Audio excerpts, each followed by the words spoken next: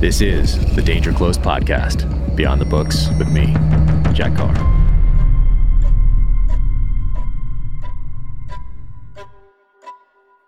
Welcome to the Danger Close podcast, an Ironclad original presented by Navy Federal Credit Union.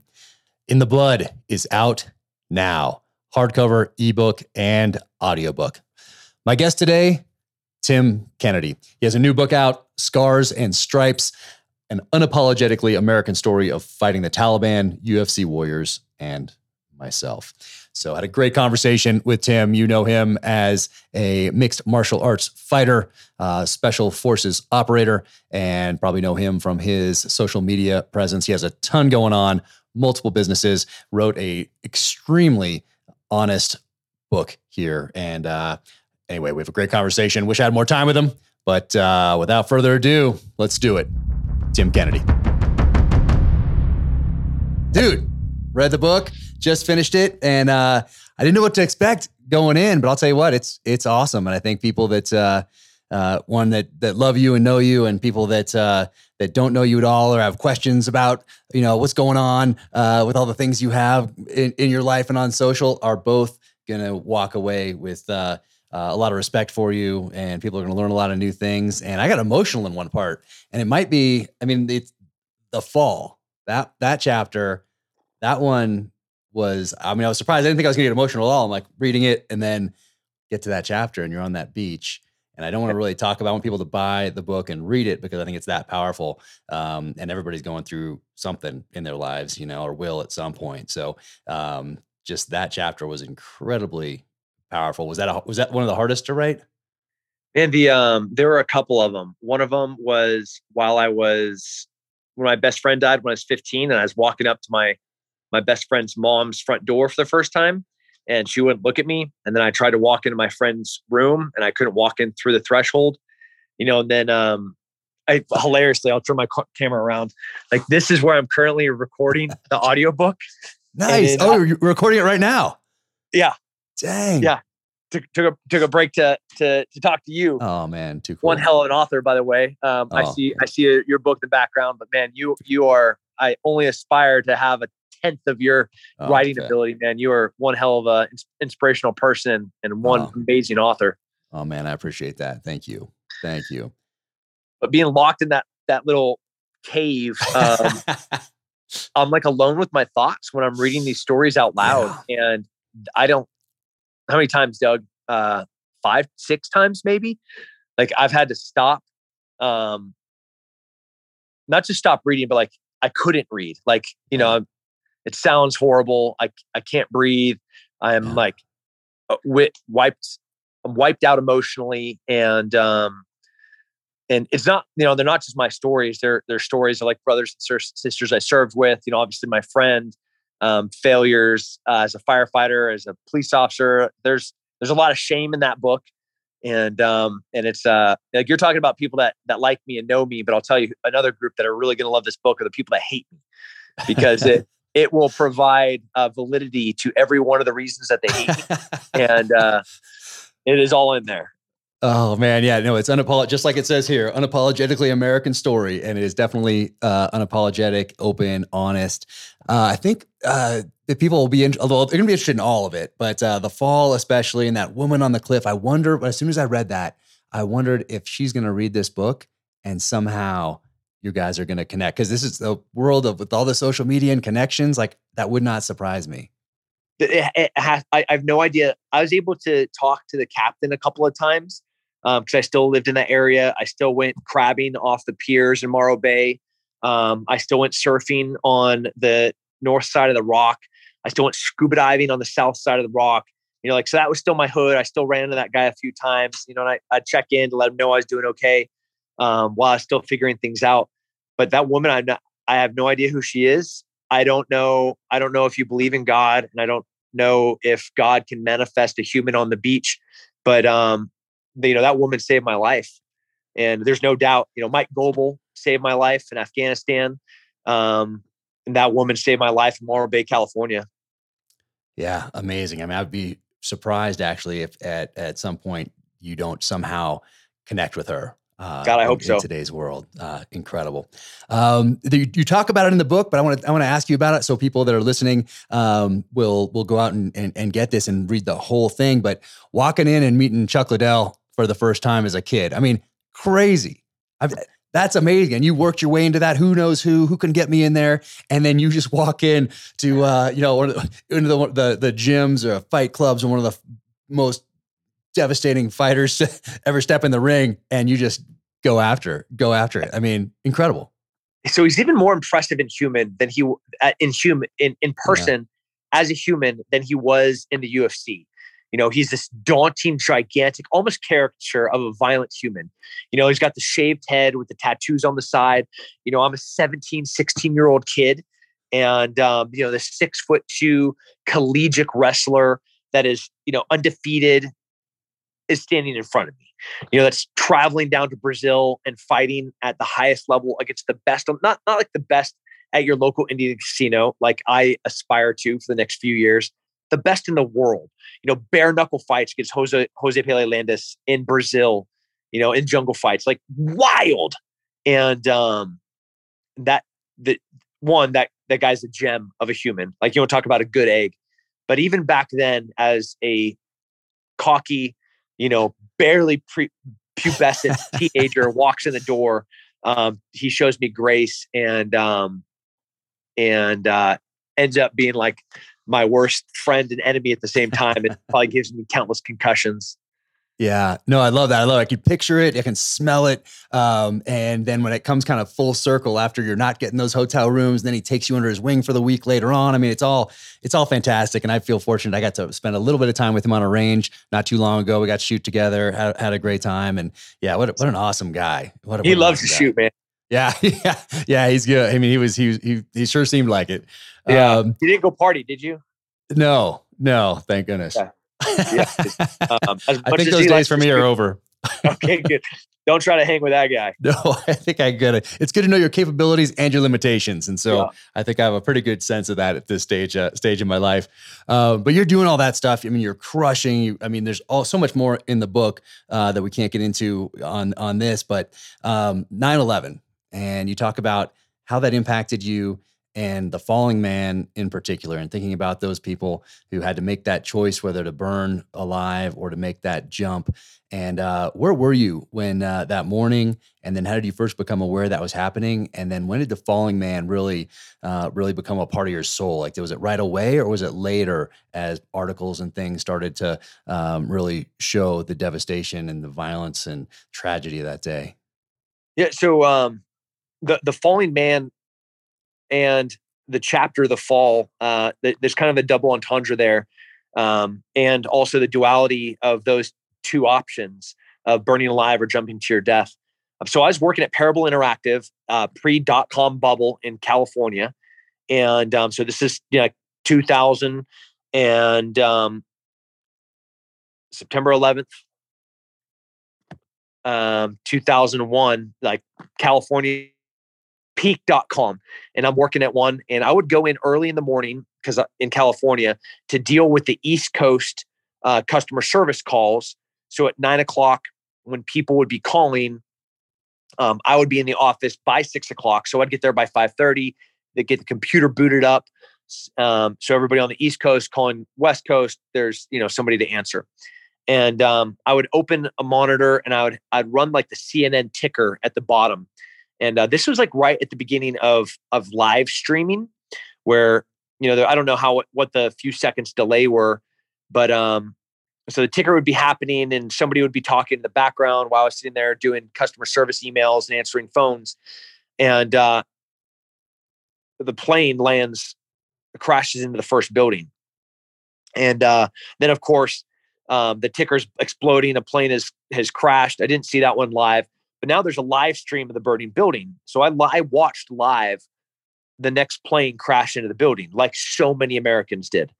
And as I was watching that, and then Pentagon happens, and a plane crashes, it's very evident that something wrong is going on. And I've been a firefighter now for a few years, getting ready to go to the police academy when this happens. And So Atascadero, our tallest building, I think it's like a 5-story building. So we have one ladder truck in the whole city. And, I'm not even an engineer yet, like not even allowed to drive a fire truck. I'm a firefighter paramedic. But what I knew, having already been at the fire academy and EMT, what I was looking at in real time. And before I recognized the horror of what was happening, it was the faces of the first responders that I was seeing. So the camera was panning around and I was seeing, like, because we couldn't hear it, right? We couldn't smell it. We couldn't feel it. But everyone on the ground at ground zero could. So those firefighters and those paramedics and those EMTs and those police officers, they were standing there and they were watching. It wasn't debris falling out. Those were people, and they knew it. It was hard to see on television. It was hard to see on a monitor. But once I saw their faces, I knew what was happening. And then when the camera went back and I would see another one step off and another one step off, as a young man, probably not a fully developed frontal lobe, I just had rage. It was immediate. It was absolute anger. It was frustration. It was the feeling of helplessness. And it was all of the worst emotions that a young man can feel all in a moment, sitting in a cubicle at a .com in California. Man. And, you go down, I think, is it the next day or very soon thereafter to enlist? And you probably thought a lot like I did. Like, you walk in, you sign up, you walk out the back, like Forrest Gump, get on the bus and go to boot camp. That's what I thought before you could actually research these things. And I think they tell you, hey, kid, get in line. It's going to be a while, especially in the days following September 11th. But eventually they call you back and they say, hey, there's an opening. And they tell you about this. Maybe you already knew about the X-ray program, but talk about the X-ray program a little bit. You're 100% right. They're at the recruiter's office, right after 9/11. And I'm one of hundreds of thousands of Americans, I'm guessing, because there are tens of thousands in California alone. And trying to figure out the best way to get into the military. I went to the Marine recruiter. I went to the Navy recruiter. I went to the Army recruiter. The only one I didn't go to was the Coast Guard, because I wanted to go to wherever these people came from. And the 18 X-ray program was a new program. It was a program that had existed once before, and they would take kind of collegiate athletes and they would give them an opportunity to go directly to a Special Forces selection process with a few other attritters before that. And if you get selected, then you get to go to the long Q course, the Special Forces qualifying course. And so they were specifically poaching collegiate athletes. And I was a professional fighter, finishing up my undergrad, starting graduate school. So I was like their prime candidate. And, went in, took the ASVAB, then took my language test and figured out if I was eligible to get an 18 X-ray contract. And then once I was, it was how fast can I get a date to ship? Yep. No, awesome. I think a lot of people are going to read this, especially, people in that 5th, 6th, 7th, 8th, 9th grade, high school, and think, wow, this is my path. You really describe it well in here. I don't know if the X-ray program still exists. I haven't been following along that closely, but usually people are in the Army for 6, 7 years, somewhere in there, and then they get to go. And then here you come in, the baby SF, 18 X-rays. And I love how you describe the juxtaposition of those guys who kind of understand the Army, understand the military, and then you guys coming in off the street and really being able to think a little bit differently. And so those chapters are fantastic. But we had a very similar experience with SERE in that I think it was harder than any other military training. Maybe that's because I was so focused on like BUDS as being hard and Hell Week as being hard. And SERE was kind of like, not an afterthought, but kind of like a, Vietnam centric at the time when I went through anyway. That was awful. Like being in that prison camp was horrible. And like you say in the book, there's no escaping it. It's not like you can hide. You're going to get captured. You have to go through the prison camp thing. And we call it Camp Slappy, you're just getting, it was awful because you can't do it. It's horrible. I hate that because you can't do anything back. You have to go play the game, get through this thing. Everything, all your senses are telling you that you're really in a prison camp. They do a good job with that. This different language and the accents and then the smells. They're cooking this weird stuff, at least when I went through. So it's a really strange thing to experience, but I hated every second of that. That was just was just awful. Yeah. It's so important though, and it's so funny. Guys like us remember the sounds and the smells and the difference of it. And, as I think back often to, POWs of Vietnam, like Colonel Nick Rowe, and how weird it would have been to walk into that POW camp, right? No American food, no American beer, no American, no English, no Americans. And like how odd everything would feel. And my hat's off to the cadre that run those schools, because they really do create an environment that feels so alien, that takes us so out of our element. It's hard to get me out of like my processes and my kind of effective methods of achieving a goal. Well, put guys like us in Camp Slappy, beat us, starve us, sleep deprive us, give us weird food and weird smells, weird sights, weird sounds, constant interrogations. And I'm out of my element, I'm out of my They do process. a great job with that. They do a fantastic job. They did one, I did a pilot one later on, an advanced seer type thing where they more focused it on getting snatched off the street in Beirut or something. And it was like they had different smells, but they're still the same type of a deal, and then had to deal with CNN if they came in and, tried to, and you were a hostage. So that was interesting. But what I didn't realize is that you were Charlie 3rd of the 7th.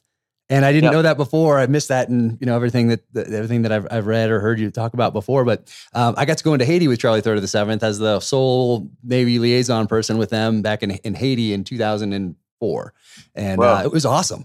It was so cool seeing Big Army come together and take over this hangar wherever we were, and then do this huge like sand table where everybody's moving around. But I went in with those guys, and it was awesome. I had such a good experience. That was one of my first SF experiences, and I've had a lot more later on that were all fantastic. Just loved working with the SF guys, particularly the warrant officers, especially after they go through that warrant officer training where they're just like full on in counterinsurgency, like warrior poet mode. That you guys do a great job with that. But yeah, we had a little overlap. So you go to Charlie 3rd of the 7th right off the bat.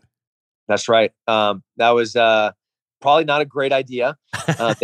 They had not done it before. I don't know if the 18 X-ray is a great idea. And I know for certain that taking an 18 X-ray and putting them in an elite special operations, at the time it was like a counterterrorism, human hostage rescue unit. Bad plan. Let's get some the wet behind his ears and at least let his balls drop before we throw him into anything that is significant. Yeah. But you get to go there and you're with John McPhee. Is that how you say the last name correctly? That's right. Yeah. So that's crazy. Like I didn't know that either. And there's an interesting, and you're going after Zarqawi. So we have another overlap there in that I'm working for the agency in Baghdad in 2006 at the same time as once again, the sole military liaison. And all those times when I'm the sole military liaison to something, I love it. Or the sole Navy, like it's great. There's no Navy above me. I love those things. So it was a highlight of my time, but we overlapped a little bit there. But you're hunting Zarqawi as part of this huge task force that's going out. And I remember how it was at the time, targeting him and everybody that was involved in all of that. But there's something else that happens there. And, it's very humbling, to read about, but for you to write about it and to have, after a mission, go in and have all the guys in the unit put on the gloves and have you do this smoker. What was that? I mean, you describe it in the book and so well, and you can like feel for you, but you kind of take two lessons from it. And I found that fascinating. One, like a little bit of humble pie, but then at the same time, you're like, it took this many guys, this many rounds to put me down, or to bloody me. What was that like? How do you look back on it now?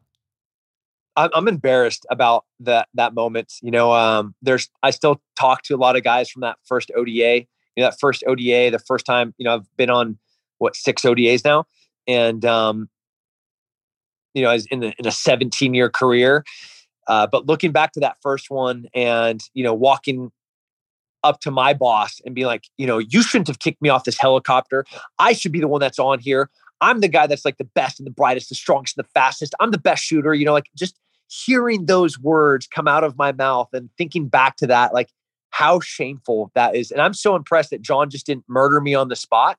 Like he just would have like taken off his tomahawk, and he would carry a tomahawk and just like kill me right there. And thankfully he didn't, but his patience and putting me on QRF, like again, I did a decent job at QRF, but I didn't go above and beyond like I should have.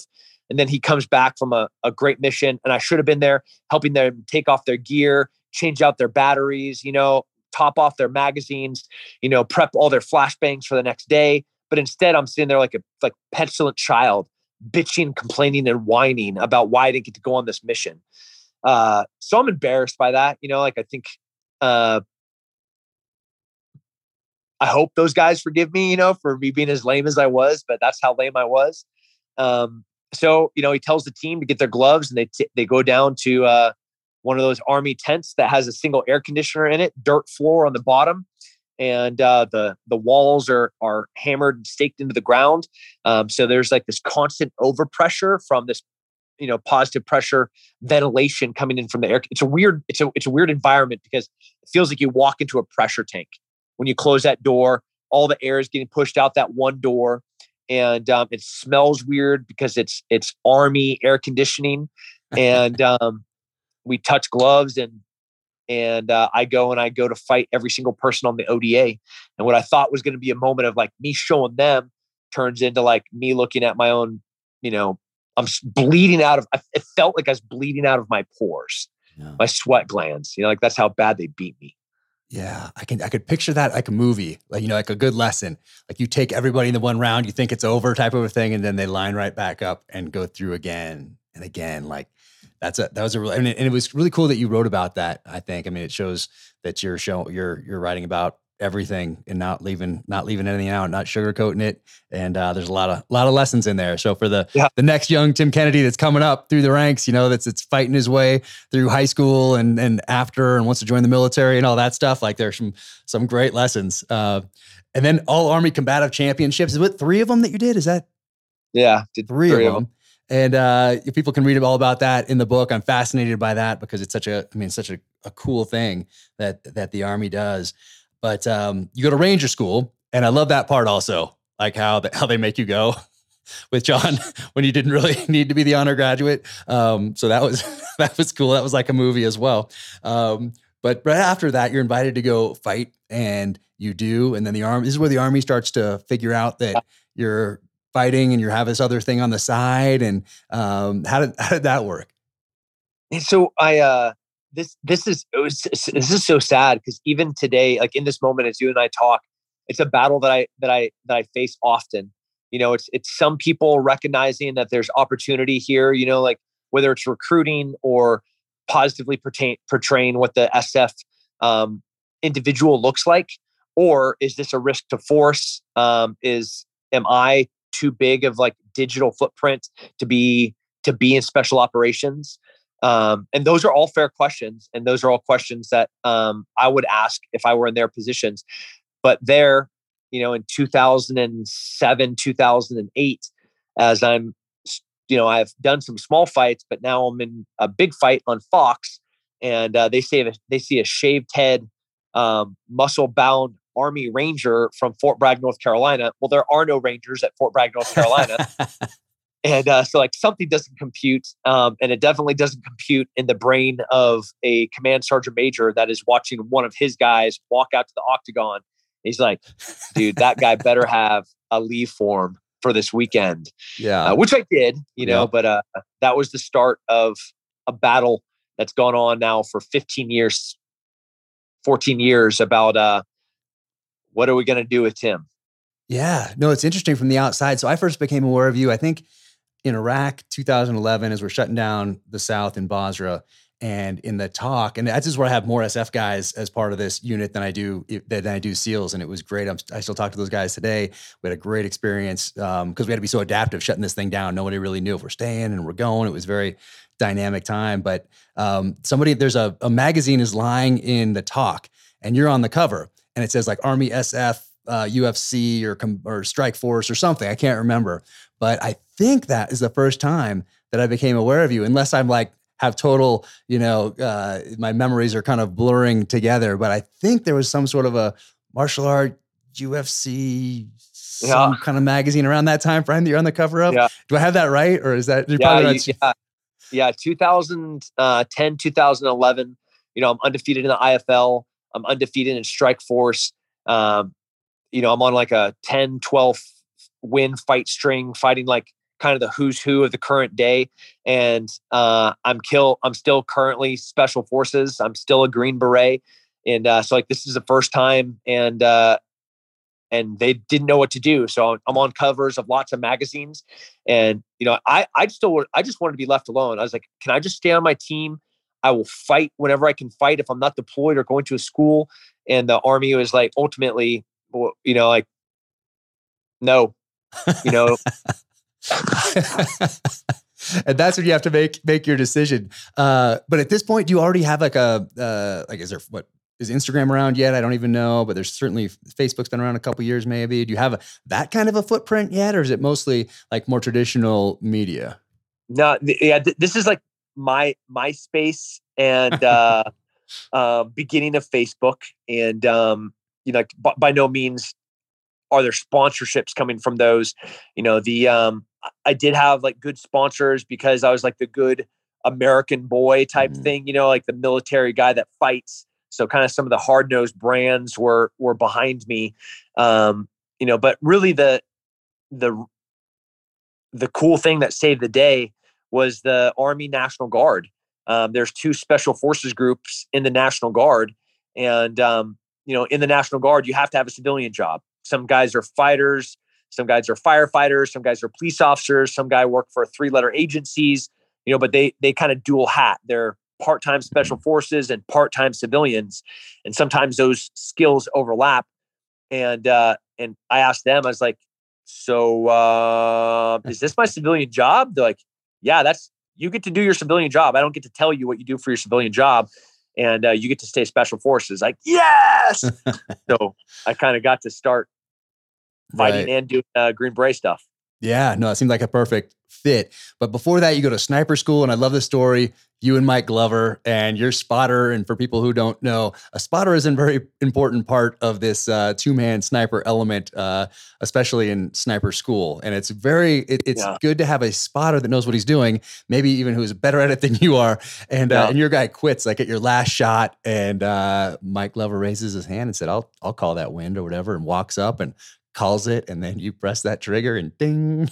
Dude, such a baller move by Mike. I love Mike. I get to work with Mike often, but he's such a great human. He is. And one of my favorite parts, and you know, it's not really you don't get to point it out in the book because it's kind of understated. The cadre looked at Mike and they're like, well, you know, I get 1 bullet, I get 1 target. If I get a first round hit, I get a go at Special Forces Sniper School. At the time, it was called Special Operations Target Addiction Course. And if I miss, I'm out. And when they asked if somebody would come and cover for me, and Mike Glover stood up, they also asked Mike if he would bet his graduation on it. And Mike says, wouldn't change my answer. Wow. Like, what a baller. Yeah. You know, to like just look right at him and be like, bro, it's not going to change what I'm going to do here. And what I'm going to do here is get a first round hit on that target. That is pretty awesome. Yeah, that's next level right there. Yeah, I love Mike down at Fieldcraft Survival. He's right down the road, so I get to see him. I'm very fortunate that I get to spend some time with him here, not infrequently. So I think another solid guy. So Brad Keys, who was my sniper partner, I don't name in the book. Guy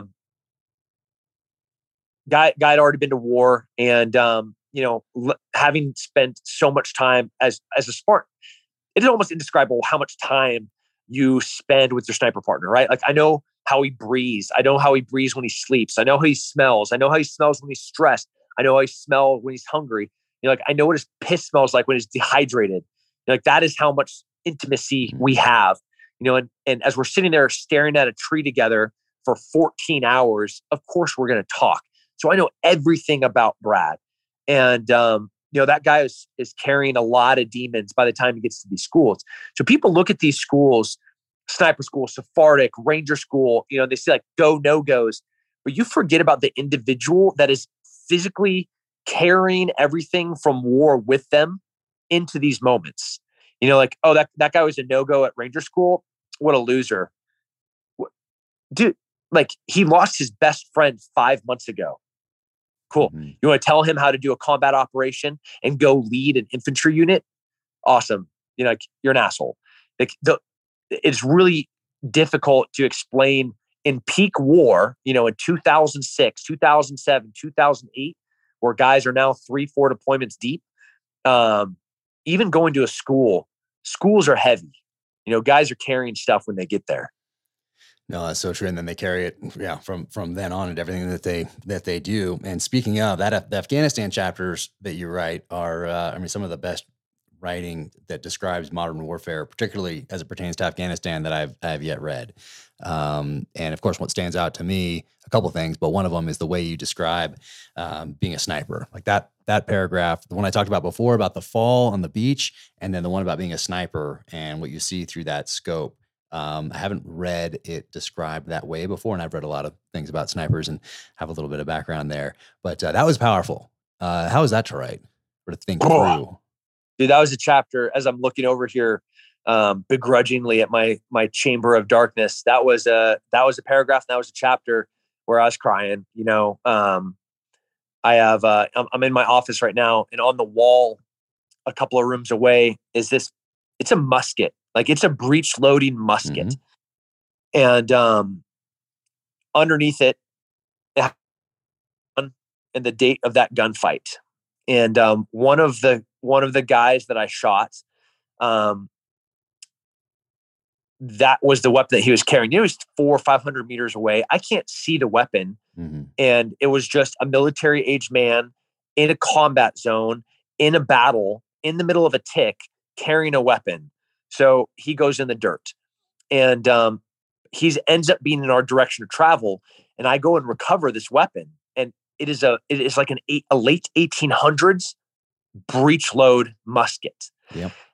It was a child, like it was a young man, you know, barely of age to even hold a gun that weight, and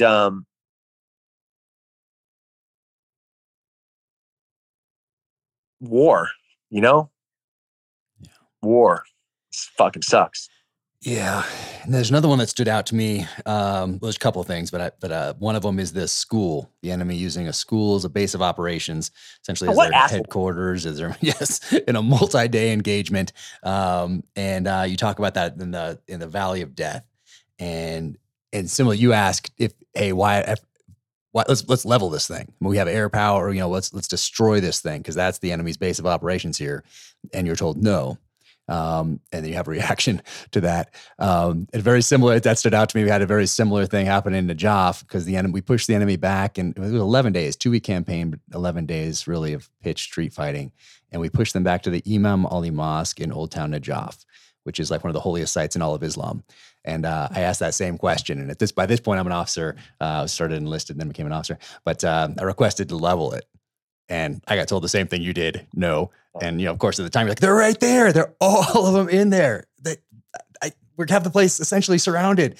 So that was a no. And then, of course, the peace negotiation came out, and they left, and we fought them again later. But what did that feel like to ask that question and have the enemy know where they but then not be able to take it out? It's not like where they were hiding. That is where they were conducting combat operations against us. That's where they're doing their call for fires and their indirect fires. They're shooting mortars from the backside of that school. A school that we built probably with agency funds, hearts through the hearts and minds. We're gonna win over the Afghan people. No, like the Taliban. If we build them a well, they're gonna own that well. If we build them a school, that is going to be their headquarters. And so it was there. As it was frustrating, it was infuriating, but that's just what it is. Yeah, I hope that senior level military leaders, or those on their way to be senior level military leaders, and politicians read this book, because it really paints a picture of what it's like on the ground. Without this geopolitical, strategic type of a lens, it's what it's like on the ground.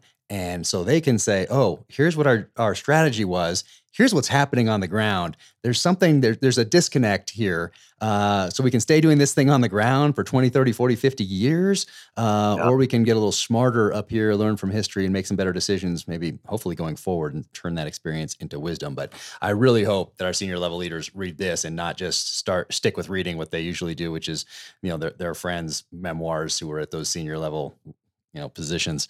I think it's that important. And then there's another paragraph in there that hit me really hard too. And you were so honest and open about this grenade that you threw. And I think that chapter is going to really help, or those paragraphs are really going to help a lot of other people, a lot of other veterans that were in or dealing with similar feelings.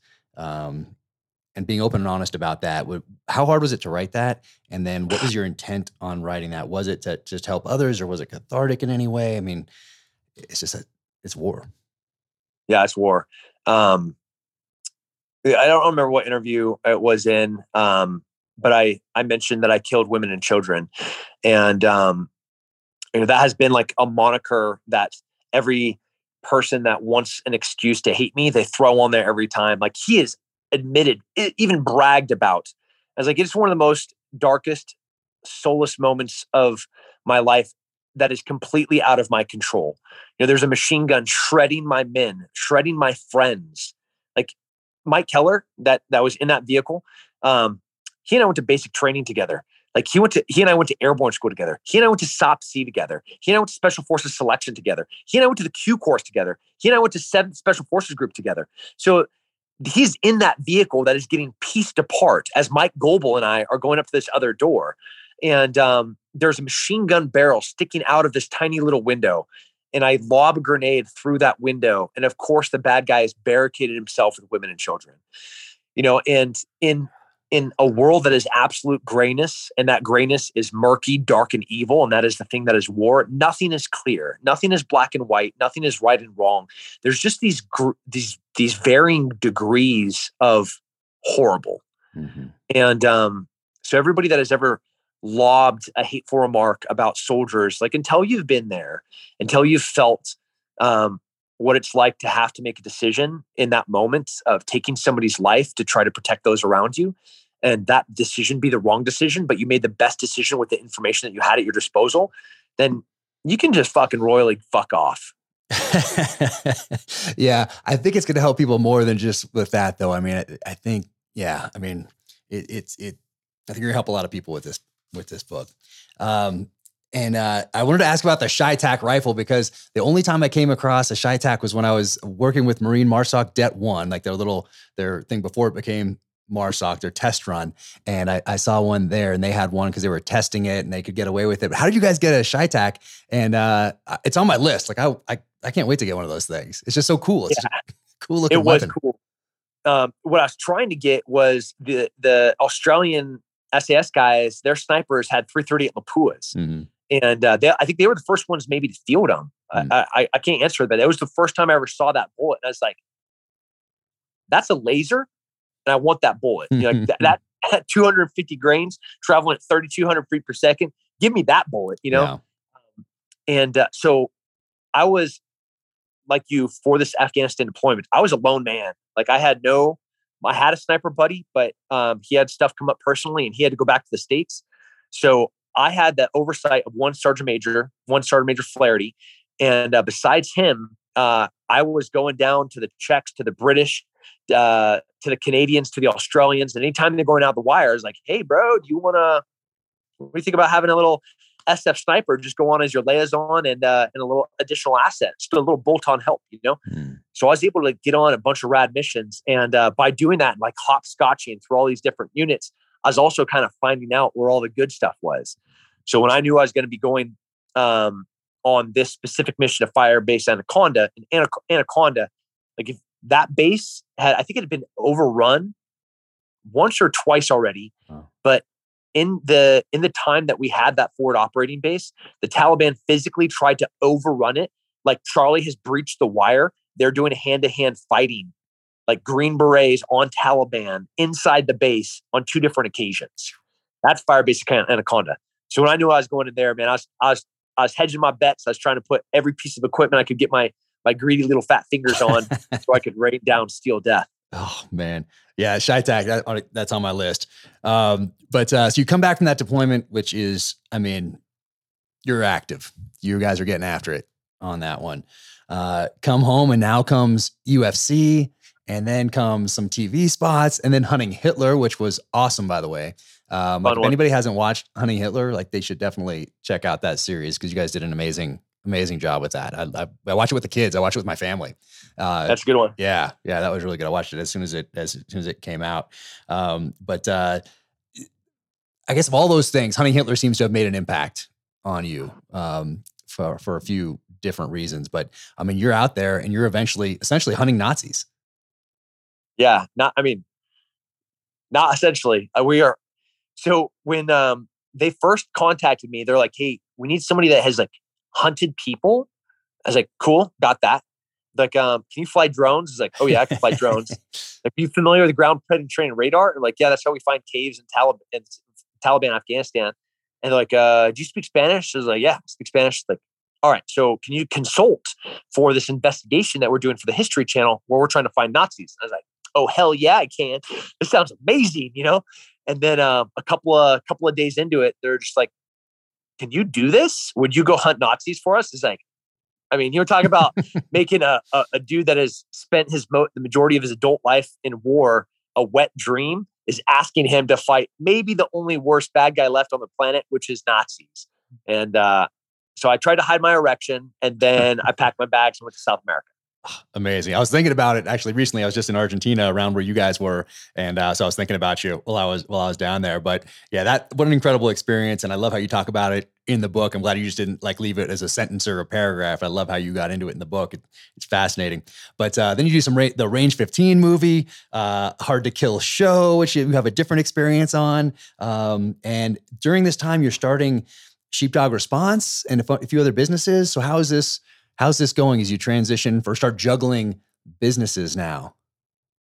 Yeah, I mean, it's I was using kind of the vertical leadership and task org of the military, you know, so having directors and CEOs and positions that are like commanders, you know, and having their chiefs of staff or senior enlisted leaders, and like that's how I was kind of building these organizations.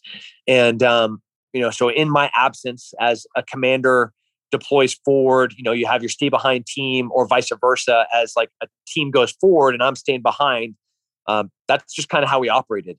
If you like walk down the halls of this office, you get like Sergeant Major Matt Smith, you know, he was a 20-year Green Beret. And then you get to the next room, which is Justin Jones, who's a Marine recon guy. Then you get to Zach Mayo. He's our customer service, Navy veteran. And then you like, as you keep going down, Yako Khalili, you know, worked with 10th and 1st Special Forces Group in hand-to-hand combat, black belt in jiu-jitsu. That's just like what this building is. And it made it very effortless to run businesses while I was going out to continue to build a brand to help a cog in the wheel being the business, every one of those cogs, maybe a TV show, maybe a podcast, maybe a magazine, maybe another fight, just to keep that wheel rolling. Yeah, no, I was taking notes here at the end, like the end of this book. So I'm like, chief of staff. I'm like, I think I need one of those at this point. Cause I'm like juggling all this stuff and I'm like exhausted. I don't sleep. I don't eat right. And I haven't exercised in like 3 years. So yeah, I need to start getting a little smarter about these things. But I'm looking at the clock, but I do want to ask you about the Houston Super Bowl and human trafficking and what you were doing and how that was shut down. When you built essentially target packages around all these this human trafficking syndicate or syndicates, and got shut down by our own government. And I wanted to ask you about that and then why you think it was shut down. I mean, so I've conjecture why it was shut down. So the largest human trafficking event up in American history was the Houston Super Bowl. And I think the Patriots were fighting or playing against like the Panthers or I don't know either. Yeah. And with lots of men traveling with lots of money come, you know, to a sporting event with lots of testosterone. So they're away from their families and, you know, like drugs and alcohol are present, you know, big parties. So comes illicit activities, you know, drugs. And who carries drugs into parties? You know, it's not like a bad guy with a grill of money on his teeth, right? It's going to be like a 19, 17, 15-year-old little cutie with a tiny little backpack that has a bunch of coke in it. You know, And, that girl, after she tries to sell the coke, or whatever drug she's smuggling in there, she is then going to try to find a few Johns at the party. And then after the party, and she makes whatever money she can for her pimp, then a couple hours later, the guys that didn't find somebody to go home with, they're going to be picking up the call, or they're going to be going to, Backpage or Scarlet Book, trying to find somebody that's available. And then there's the next wave of money for these poor girls.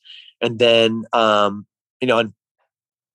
so I kind of line out very clearly in the book what the battle rhythm for a prostitute, a human trafficked victim, looks like. And so we were there as part of a nonprofit to do this big sting operation and this collaborative bilateral task force.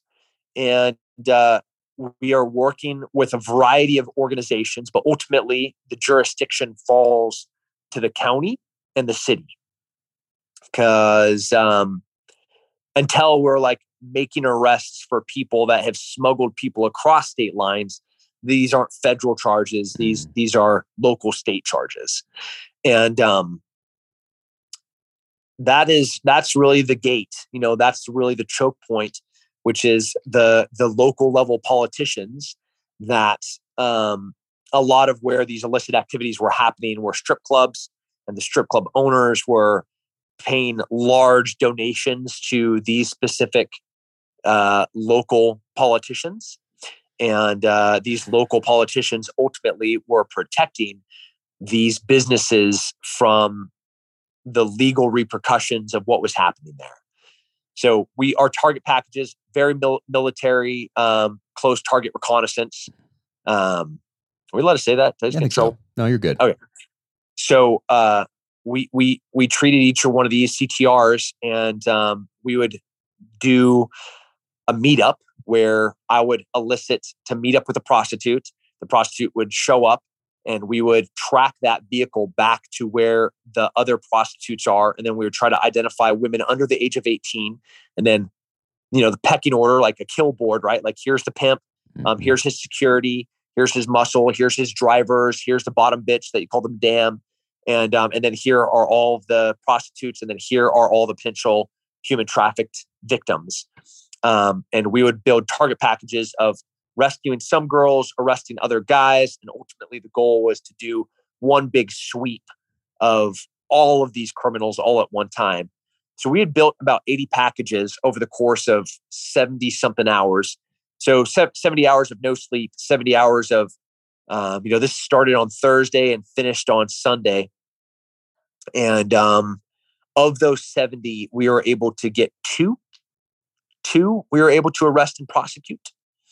And these are turnkey target packages. I mean, I have photos, videos, names, bank accounts, what room they were in, who the John was, what the name of the John was, how much the John paid them. Here's the video. I mean, like everything. Yeah. Like, as a good Samaritan, me handing this over, this is like too easy. Instead, it was like, nah. Just let them go. I mean, it's interesting when you talk about it at that tactical level of doing these physical reconnaissance and putting the physical package together on a wall in an actual physical package and handing it over, and then them saying no. And then you think about how much information is collected on all of us daily by all these different tech companies, the Internet of Things, all of this data storage, mass surveillance. And I mean, you can feed me up an ad of something I talked with my wife about last night, and all of a sudden something from like REI pops up. And I'm like, what? I've never talked about REI before. And there it is. Well, there are electronic target packages. Information is out there that would allow us to go after all these guys, all these human trafficking syndicates. And there's a reason why we don't.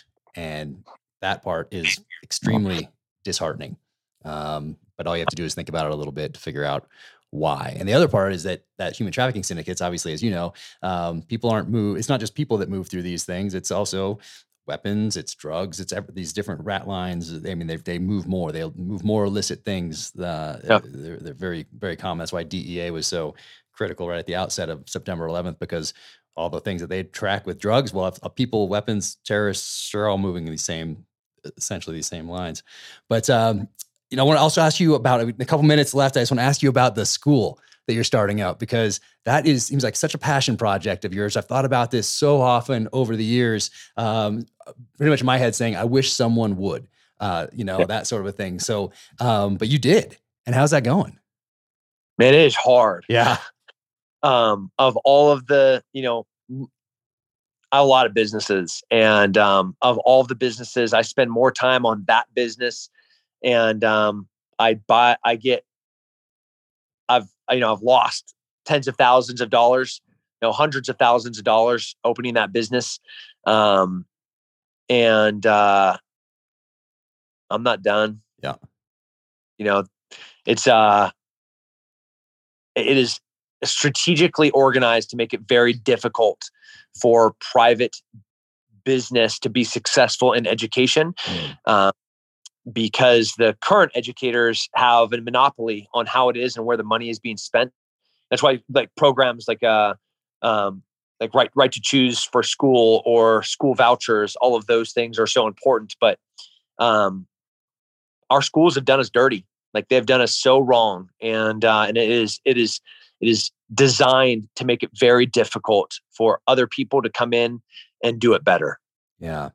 No, I mean, it's definitely something that needs to happen. Obviously, there needs to be change. Obviously, there's a market for it. People don't want to keep sending their kids to these schools where they're indoctrinated and then come home and you have to deal with it on the home front. But you want them to actually learn lessons, good life lessons, learn to think logically, learn to fight. Like all these things that you're doing with that school are so important. So I really hope it continues. And I maybe hope there's some benefactor out there that thinks the same way, like an Elon Musk. It's like, hey, let's do this or something. I don't know, but that'd be helpful, but I'm going to keep on.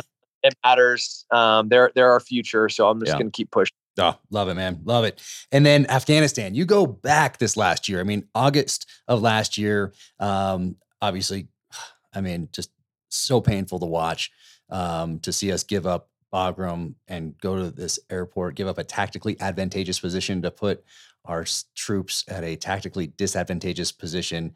I mean, you don't need a degree in military history or studied any tactics, ever served in the military to look at something and apply some common sense, which is why so many people were outraged. And interestingly enough, it's hardly even talked about. But one of the people that was wounded severely at Abbey Gate, a friend of mine is here, actually he's down the hallway right now at the house, training up a dog for her. So she can't walk anymore. She's a Marine and training up a service dog for her through Rescue 22. But we lost 13 people that day. They were put in a position that probably the people making those decisions wouldn't put their son or daughter. And you were right there. I mean, you were on base when that happened. Or not base. Yeah. At the airfield.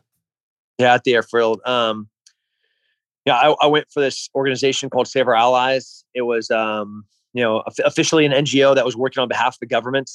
There's been a lot of conjecture about like how I was there, why I was there, what I was doing. Like this cowboy out there doing these things like a lone wolf. That couldn't be further from the truth. We were there on behest of a variety of government agencies and government officials to go specifically and strategically pull people out. The task force on the ground, forward operating base in UAE. So everybody that thinks that they know what happened in Afghanistan, you have no idea. There's probably about 25 people on the planet that have a clue. And if you're not one of those 25, then you don't know. All the way up to the Joint Chief of Staff level approval, Senator and congressional approval for us to do what we did. We had military planes, C-17s, our vetting process, the people that we moved out. These were requests that were coming from directly from the government. And 10 days on the ground, we moved 12,000 people out of Afghanistan. When I say we moved, we privately moved our allies and, translators, former Special Forces commandos, Americans, green card holders, SIV, special immigration visa holders, P1 visa holders, all of those people, we physically moved out. Like we went into Kabul, grabbed them, pulled them into HKIA, smuggling them past American checkpoints, Taliban checkpoints, onto the airstrip, into our hangar, and then ultimately into our privately funded planes and flew them out. 17,000 people so far is what we got out of Afghanistan. And we did 12,000 in 10 days.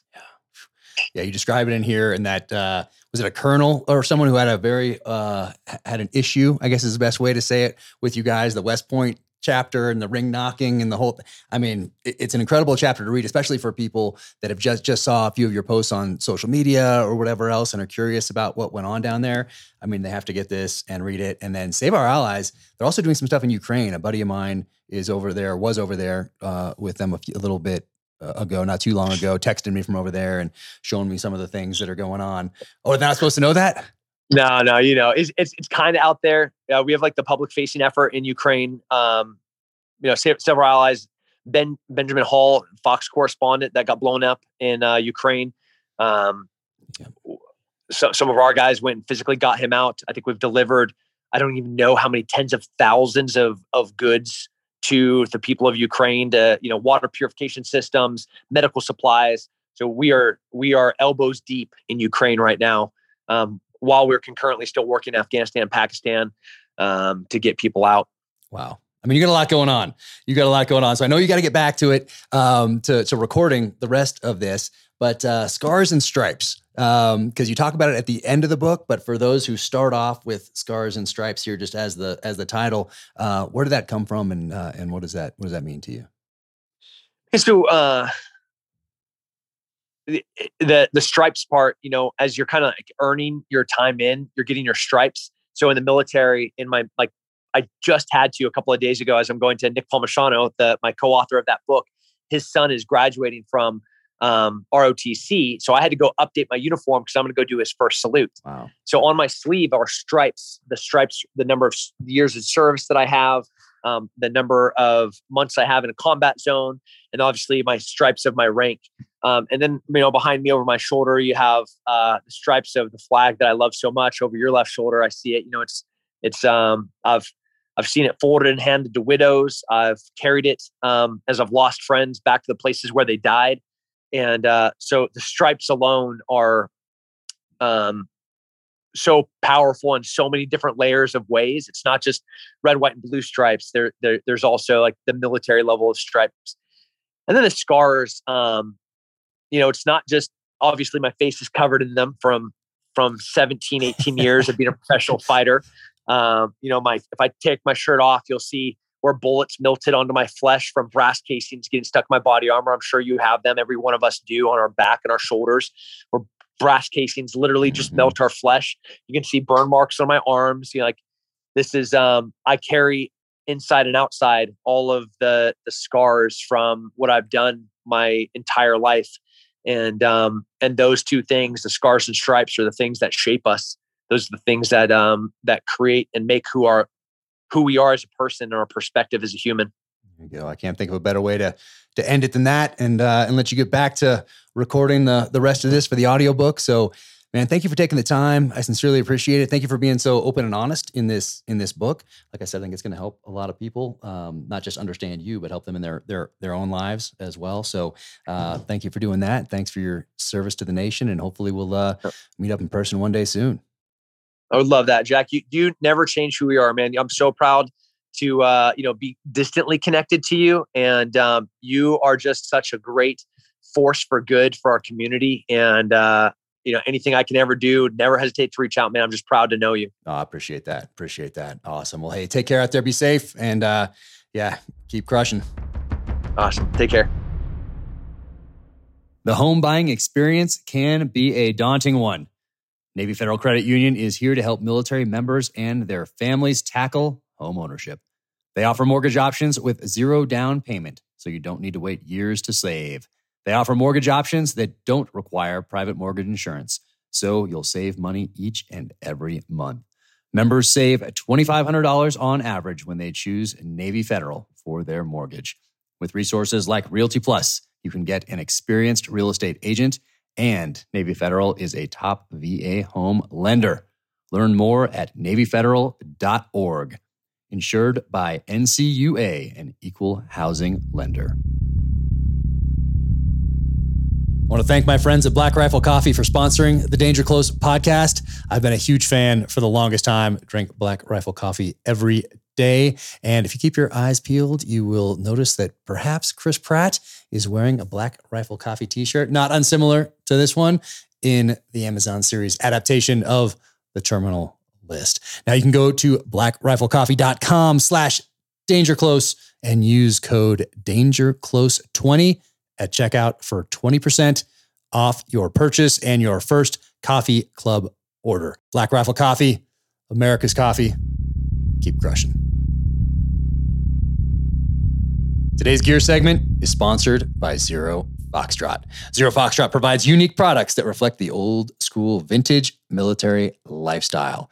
I've actually been following these guys for a while. Love what they're doing. Have a bunch of other shirts and coffee mugs downstairs from the last few years. Just love it when guys get out and absolutely crush it. Zero Foxtrot is veteran founded and is a proud supporter of our nation's defenders, veterans, and first responders. I'm actually wearing this shirt. Look at that. Canoe Club USA. What does that mean? I think you're going to have to look it up in your web browser, the Google machine. Canoe Club USA. Awesome shirts out there. They have limited edition ones that drop every now and again that are super cool. So definitely go to zerofoxtrot.com. And right now, we have an exclusive code for listeners of Danger Close. Use code JC at checkout for 20% off your order. Very cool. Remember, you can gear up with Zero Foxtrot and use code JC at checkout for 20% off your order. Just go to zerofoxtrot.com/JC and remember to use code JC for 20% off at checkout, or just click the link in the description.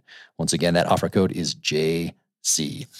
Gear up with Zero Foxtrot and use code JC for 20% off. Awesome. Definitely do that and check out all they have going on. Follow them on the social channels. They have some great things out there. They do some history posts every now and again that are really cool and very well thought out.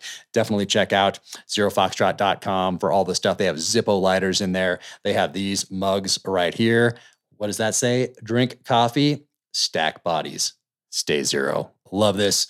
And then this one right here, this is cool. This might be a limited edition one. I'm not sure. But for St. Patrick's Day, lack fear, not beer. Look at that. Boom. Love it. Awesome. So that's what they look like right there. Zero Foxtrot. You get a little of that action right there. That's a sticker. But check out their t-shirts, mugs right here. Whiskey glasses. These are some of my favorites right there. Look at that. Oh, yeah. Solid.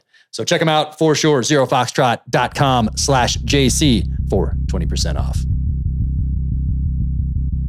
Welcome to the gear highlight portion of the Danger Close podcast. I want to talk about the Vickers guides today. If you've been following me for a little while, you know how important those are to me as an author, because they are my first stop when I am writing about different weapons, obscure weapons, want to go deep into a certain weapon system. They have an amazing collection of guides. This one is a new edition of the 1911. So Larry Vickers, James Rupley takes the photos. They're incredible. And you can get them in these slipcases right here that are really nice. And then the photos inside are absolutely incredible. Ton of amazing information. And I absolutely love these things. So vickersguide.com, check out everything they have going on over there. Great group of people, incredible contributors to these as well. Subject matter experts in the field. So awesome. And this is volume 1. There's a volume 2 right here. And that's the slipcase. Very cool. vickersguide.com. What else do I have going on here today? All right. Who is not a member of the exclusive coffee subscription club for Black Rifle Coffee? If you do that, you get something special every month. This is the green team right there. So they have some really interesting coffees that they send you each month. This is the Battle Sasquatch right there. Bam. And you get a little something that tells you how to make it, different ways to make it. And let's see, what else do we have here? This one, Riding Poseidon, once again, gives you some options there. And look at that artwork. There it is. Chris Hunt, did you do that? Awesome. Follow him for sure. Laissez-faire on the Instagram. And here's one. Beaver Destroyer. Interesting. Check them out, blackriflecoffee.com. It's delicious. And, check out those two. Thank you for tuning in to the Danger Close podcast, an Ironclad original presented by Navy Federal Credit Union. Find out more about Tim Kennedy at timkennedymma.com. Follow him on Instagram, also at timkennedymma. And check out his new book, Scars and Stripes. If you enjoyed this conversation, be sure to leave a 5-star rating and review wherever you get your podcasts. You can follow me on the social channels at Jack Carr USA. You can check out the merch, jackcarrusa.com, and go to the website, officialjackcarr.com, for everything else. And my latest novel, In the Blood, is out now in hardcover, ebook, and audiobook, wherever books are sold. Thank you so much for tuning in. Sincerely appreciate it. Take care out there. Stay safe. Be strong. Keep fighting.